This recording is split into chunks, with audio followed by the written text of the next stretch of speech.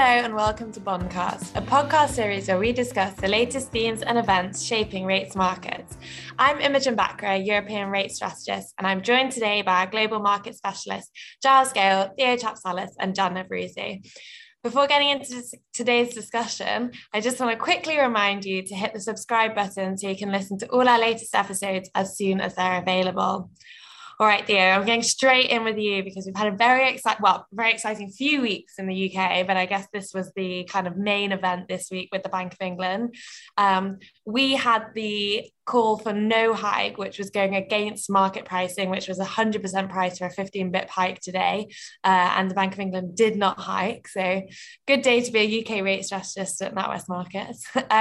What was their rationale for not hiking, given that it felt like Bank of England, the MPC members had kind of talked the market into believing that a hike was coming?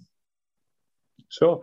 I mean, thank you for the compliment. I would rephrase it: a good day to be, supporting or to be covering the UK market at NatWest. Either that's my colleague Ross Walker or me, because it's something that we do a lot together. So I think the rationale for not delivering the hike is really one, what is going on with inflation, and inflation is seen largely by the BOE to be transitory, and this is important. And transitory does not mean necessarily 1 month or two. The BOE made a clear case that if inflation is higher in the 1 or 2 year horizon, well, this is still transitory. Policy is being delivered in order to steer expectations in the 2 to 3 year horizon. So this is one reason. The other reason is really related to the labor market. And when we look at the data, well, the BOE, they feel the need to receive more information before delivering a hike. So they said that hikes are coming, and we don't disagree. We actually think that hikes indeed will come, but it's a question of time. And clearly the time is not now. I think the other reason is really that,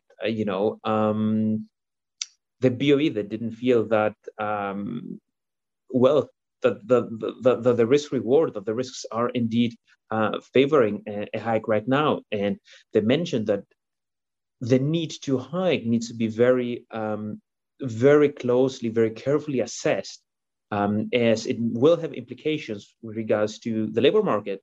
And the BOE, they're definitely concerned of overhiking. So this is the other very important point.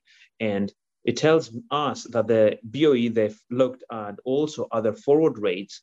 And at some point, by the way, some of the forward rates were pricing a bank rate of 1.5% in the 2 year horizon. So there's been a lot of optimism.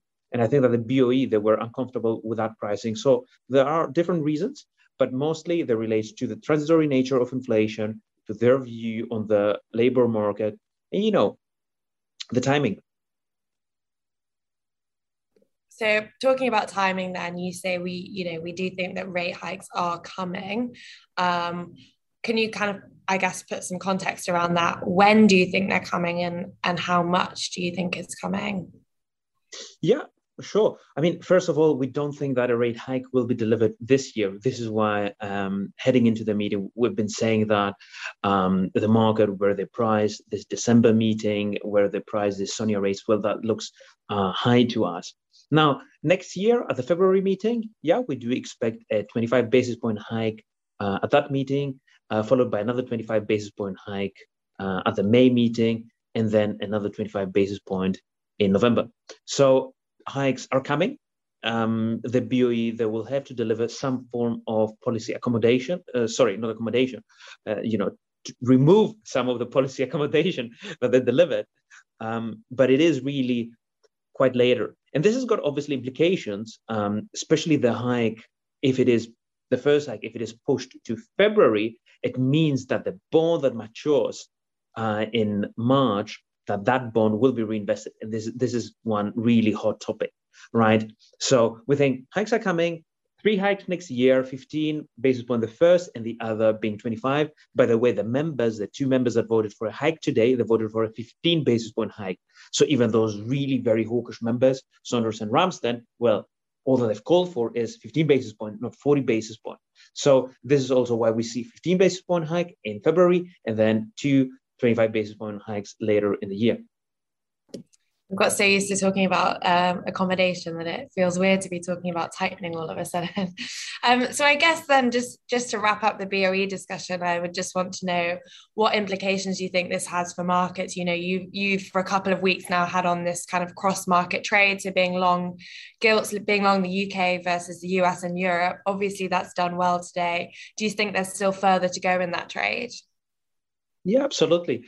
So gilt strength has been a theme of us, and as you've correctly alluded to, this is really where we see some potential. I mean, we've been sitting on the fence with regards to the level of rates, and well, we don't think that there is much potential in terms of absolute level, but we think that there is a very specific UK story here, and this relates very much to net DVO1, and net DVO1. Well, after November, it is falling because let's not forget what happened, on the 27th of October with the budget, right? So less gilt issuance in general, less gilt issuance until the end of March. Now, what it means as well, so what we got from today is that, if we get those reinvestments, this 28 billion being reinvested, some of that will take place in March, some of that will take place, in April. And well, depending on the pace, so we will have very supportive reinvestment flows across gilts, and this is something that reinforces the asset class. Also, if we think about it, as we head to the year end, de-risking activity is likely to pick up. So, risky assets are at very elevated levels, equities, and the switch out of equities into fixed income looks particularly attractive. Now, well, that switching will not happen at the front of the curve, but it will happen at, longer maturities. So this flow will definitely support UK duration, and this will be felt, well, both in terms of curve. So this can support some flattening, say, for example, in 10s, 30s. But the way that we expressing it is really the cross-market view, because we think that in the 10-year sector, for example, it is a sector where you have liquidity, and then you can have, gilts being stronger than fixed income in other geographies. The Bank of England wasn't the only central bank in town this week. We had the Fed too, although it seems like it's been a little bit overshadowed by today's events, but we haven't forgotten it. So Jan, what did we learn yesterday? They obviously announced the taper as expected. Were there any kind of surprise elements or market moving elements or just kind of interesting points that you want to kind of give your takeaway on? Yeah, so two really main things around this, around yesterday's Fed meeting, which, like you said, looking at the market moves is pretty much overshadowed by what's happening in the UK, but it's dragging US markets higher, lowering yields as well. But two really main things that I would stress from yesterday's meeting. The first was on taper, as expected, and it was pretty much very clearly communicated. Taper has been announced exactly at the pace we're expecting, 15 billion a month of reductions. So that's split 10 billion in treasuries, 5 billion in MBS. We know that they're going to start from the mid-November announcement for the asset purchases. But interestingly, they also gave us a purchase target for December, but nothing beyond for December with the same pace. We are supposed to assume an automatic kind of monthly reduction. They have the flexibility to adjust, of course, but for now, it's on a monthly basis. But it was interesting they didn't give anything past December.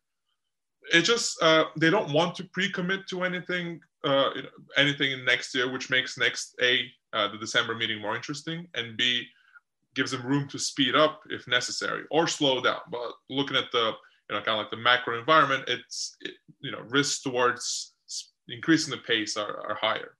So what does that mean? Well, the narrative that the Fed was trying to kind of provide to the market earlier, which was do not associate the end of tapering with timing for liftoff, is sort of gone.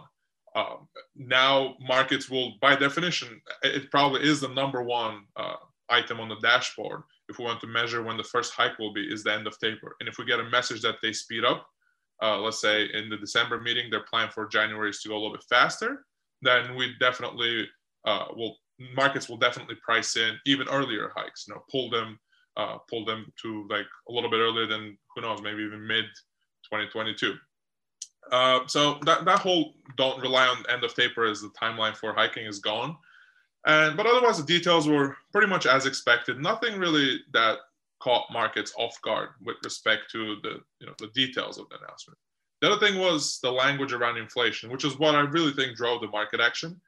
And what we got there was tiny, subtle changes in the statements saying inflation is elevated, largely reflecting factors that are expected to be transitory. I think that is sort of consistent with the messaging that they gave us before, the messaging that we've been receiving from both Chairman Powell and other officials before we entered the blackout period for this meeting.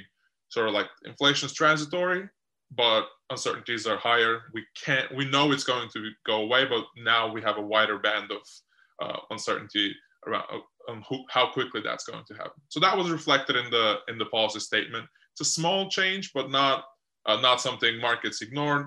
And on the back of that, the long end sold off and the curve steepened. Other than that, the press conference didn't have that many fireworks. Chairman Powell kept it pretty vague. He got asked questions on, do you think the hike pricing for next year is right? Not really much on that. On things like, is the Fed going to speed up tapering or slow down? He said that they can do both. There's no really answer right now. On inflation, he said it's driven by bottlenecks, but risks are skewed to higher. So nothing there. But one interesting thing from the press conference was his timeline for when they think inflation would subside or show signs of subsiding was Q2, Q3 in next year. So that sort of gives an unofficial runway to the Fed to claim transitory has won or it hasn't, which also happens to end by the time the taper is ending. So now I think markets should be looking for earliest hikes in Q2, Q3, as they are. Chairman Powell made that official. As a reminder, our first hike is in Q4 next year, and then we see 4 more in 2023. So those were my main takeaways from the Fed. It was not really an overly dovish meeting, but it certainly wasn't anything to the extent of what we got from other central banks like Bank of Canada or the RBA.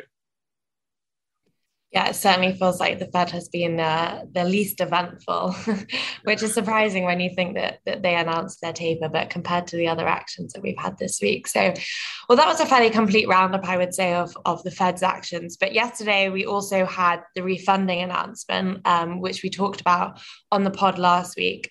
Sorry, I should say we're recording this on Thursday, so yesterday being Wednesday for us. Was there any kind of surprises in that, or was that pretty much as you expected with the reduction in the coupon issuance? So slight surprises where it didn't meet our expectations were in the reductions in 10s and 20s. And I gotta say, size-wise, the overall package that was delivered is exactly kind of what we have penciled in. 84 billion for the November-January period. 84 billion less in issuance for the November-January period compared to the 3 months prior. But what was kind of different than what we expected is we got a little more cuts in the 20s, 4 billion, and a little less in 10s, 2 billion. We expected both to be at 3 billion. And also tips increases in auction size for tips will be halted for now.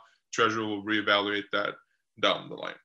For 20s, it does make sense. That was a recommendation going into before the announcement. 4 billion is we thought it was slightly larger than what we expected as far as cuts go, because they might eventually have to stop cutting the lines and not, while the rest of the tenors are being reduced, just because otherwise the auction size will dwindle to like a very small amount. And for the 10s, it's understandable. It's not really, I wouldn't say it was like a massive shocker, any of those. Like we were on the probably lower end of the expectations for 20s. That being said, 20s did outperform the surrounding parts of the curve after the announcement. And as far as tips go, we just kind of assumed they would go on almost like an autopilot, continue the trend from this year of increasing auction sizes, partially because the proportion of tips as outstanding marketable debt dwindled a lot after the COVID-related expenses. But also now a little bit in hindsight, we can see why the Treasury would want to stop with tapering about the commands, liquidity in the tips market not being great, and they probably want to gauge the market to see how it will develop. If there's going to be any indigestion issues, if there's going to be further kind of like any market dislocations in tips, and then see if demand remains robust, go into taper. I don't see why not. They could continue increasing auction sizes from there too. But that was really the crux of the refunding announcement. We started a round of cuts. The outlook around bills and debt ceiling is still uncertain, of course, because of debt ceiling. Sorry, I meant the TGA and bills is uncertain because of the debt ceiling, and that's sort of it. Great, thank you, Jan. All right, over to Europe then to round up the trio of central banks, although I know we had the meeting last week, which we did go through on the pod, but we've obviously had relatively volatile rates since then. Let's start on the core side, because after we recorded the pod last week, on the Friday, European markets went on to price in even more rate hikes than they already had in before the meeting on Thursday from the ECB. So whether the ECB intended to push back on market pricing or not, they obviously didn't do a very successful job of that, but some of that pricing has been pulled back now, and we're pretty much back to where we were pre the meeting. So what's your take on all of that, Giles? Do you think markets are right to be pricing that in still, or is there further to go in pricing out those rate hikes? I think I was fairly clear before that no, I don't think it's right. I think that there's a lot built into the front end which needs to be taken back out again. And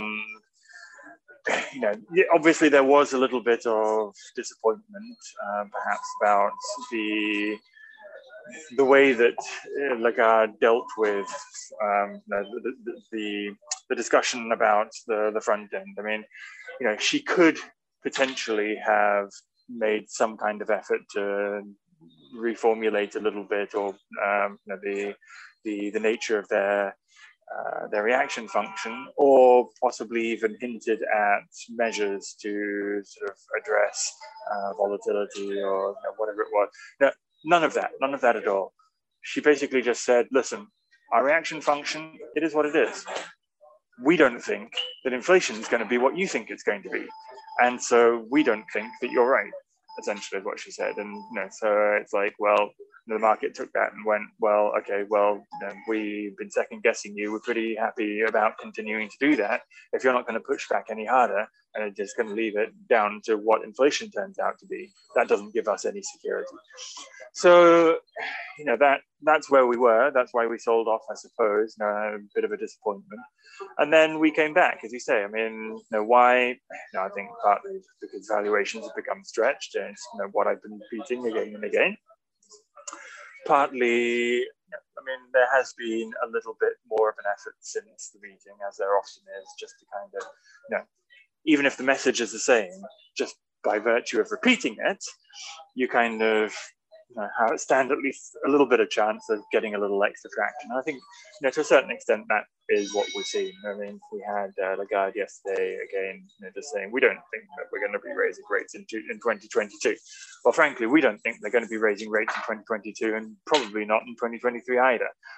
Obviously, it's possible, right? But that's sort of where we are. Yeah, I think it was interesting that she put kind of a specific time frame on it this time around versus what she said in the meeting. And it's also kind of interesting that both her and Governor Bailey from the Bank of England have adopted this line of it not being their job to kind of push back on market pricing or guide market pricing.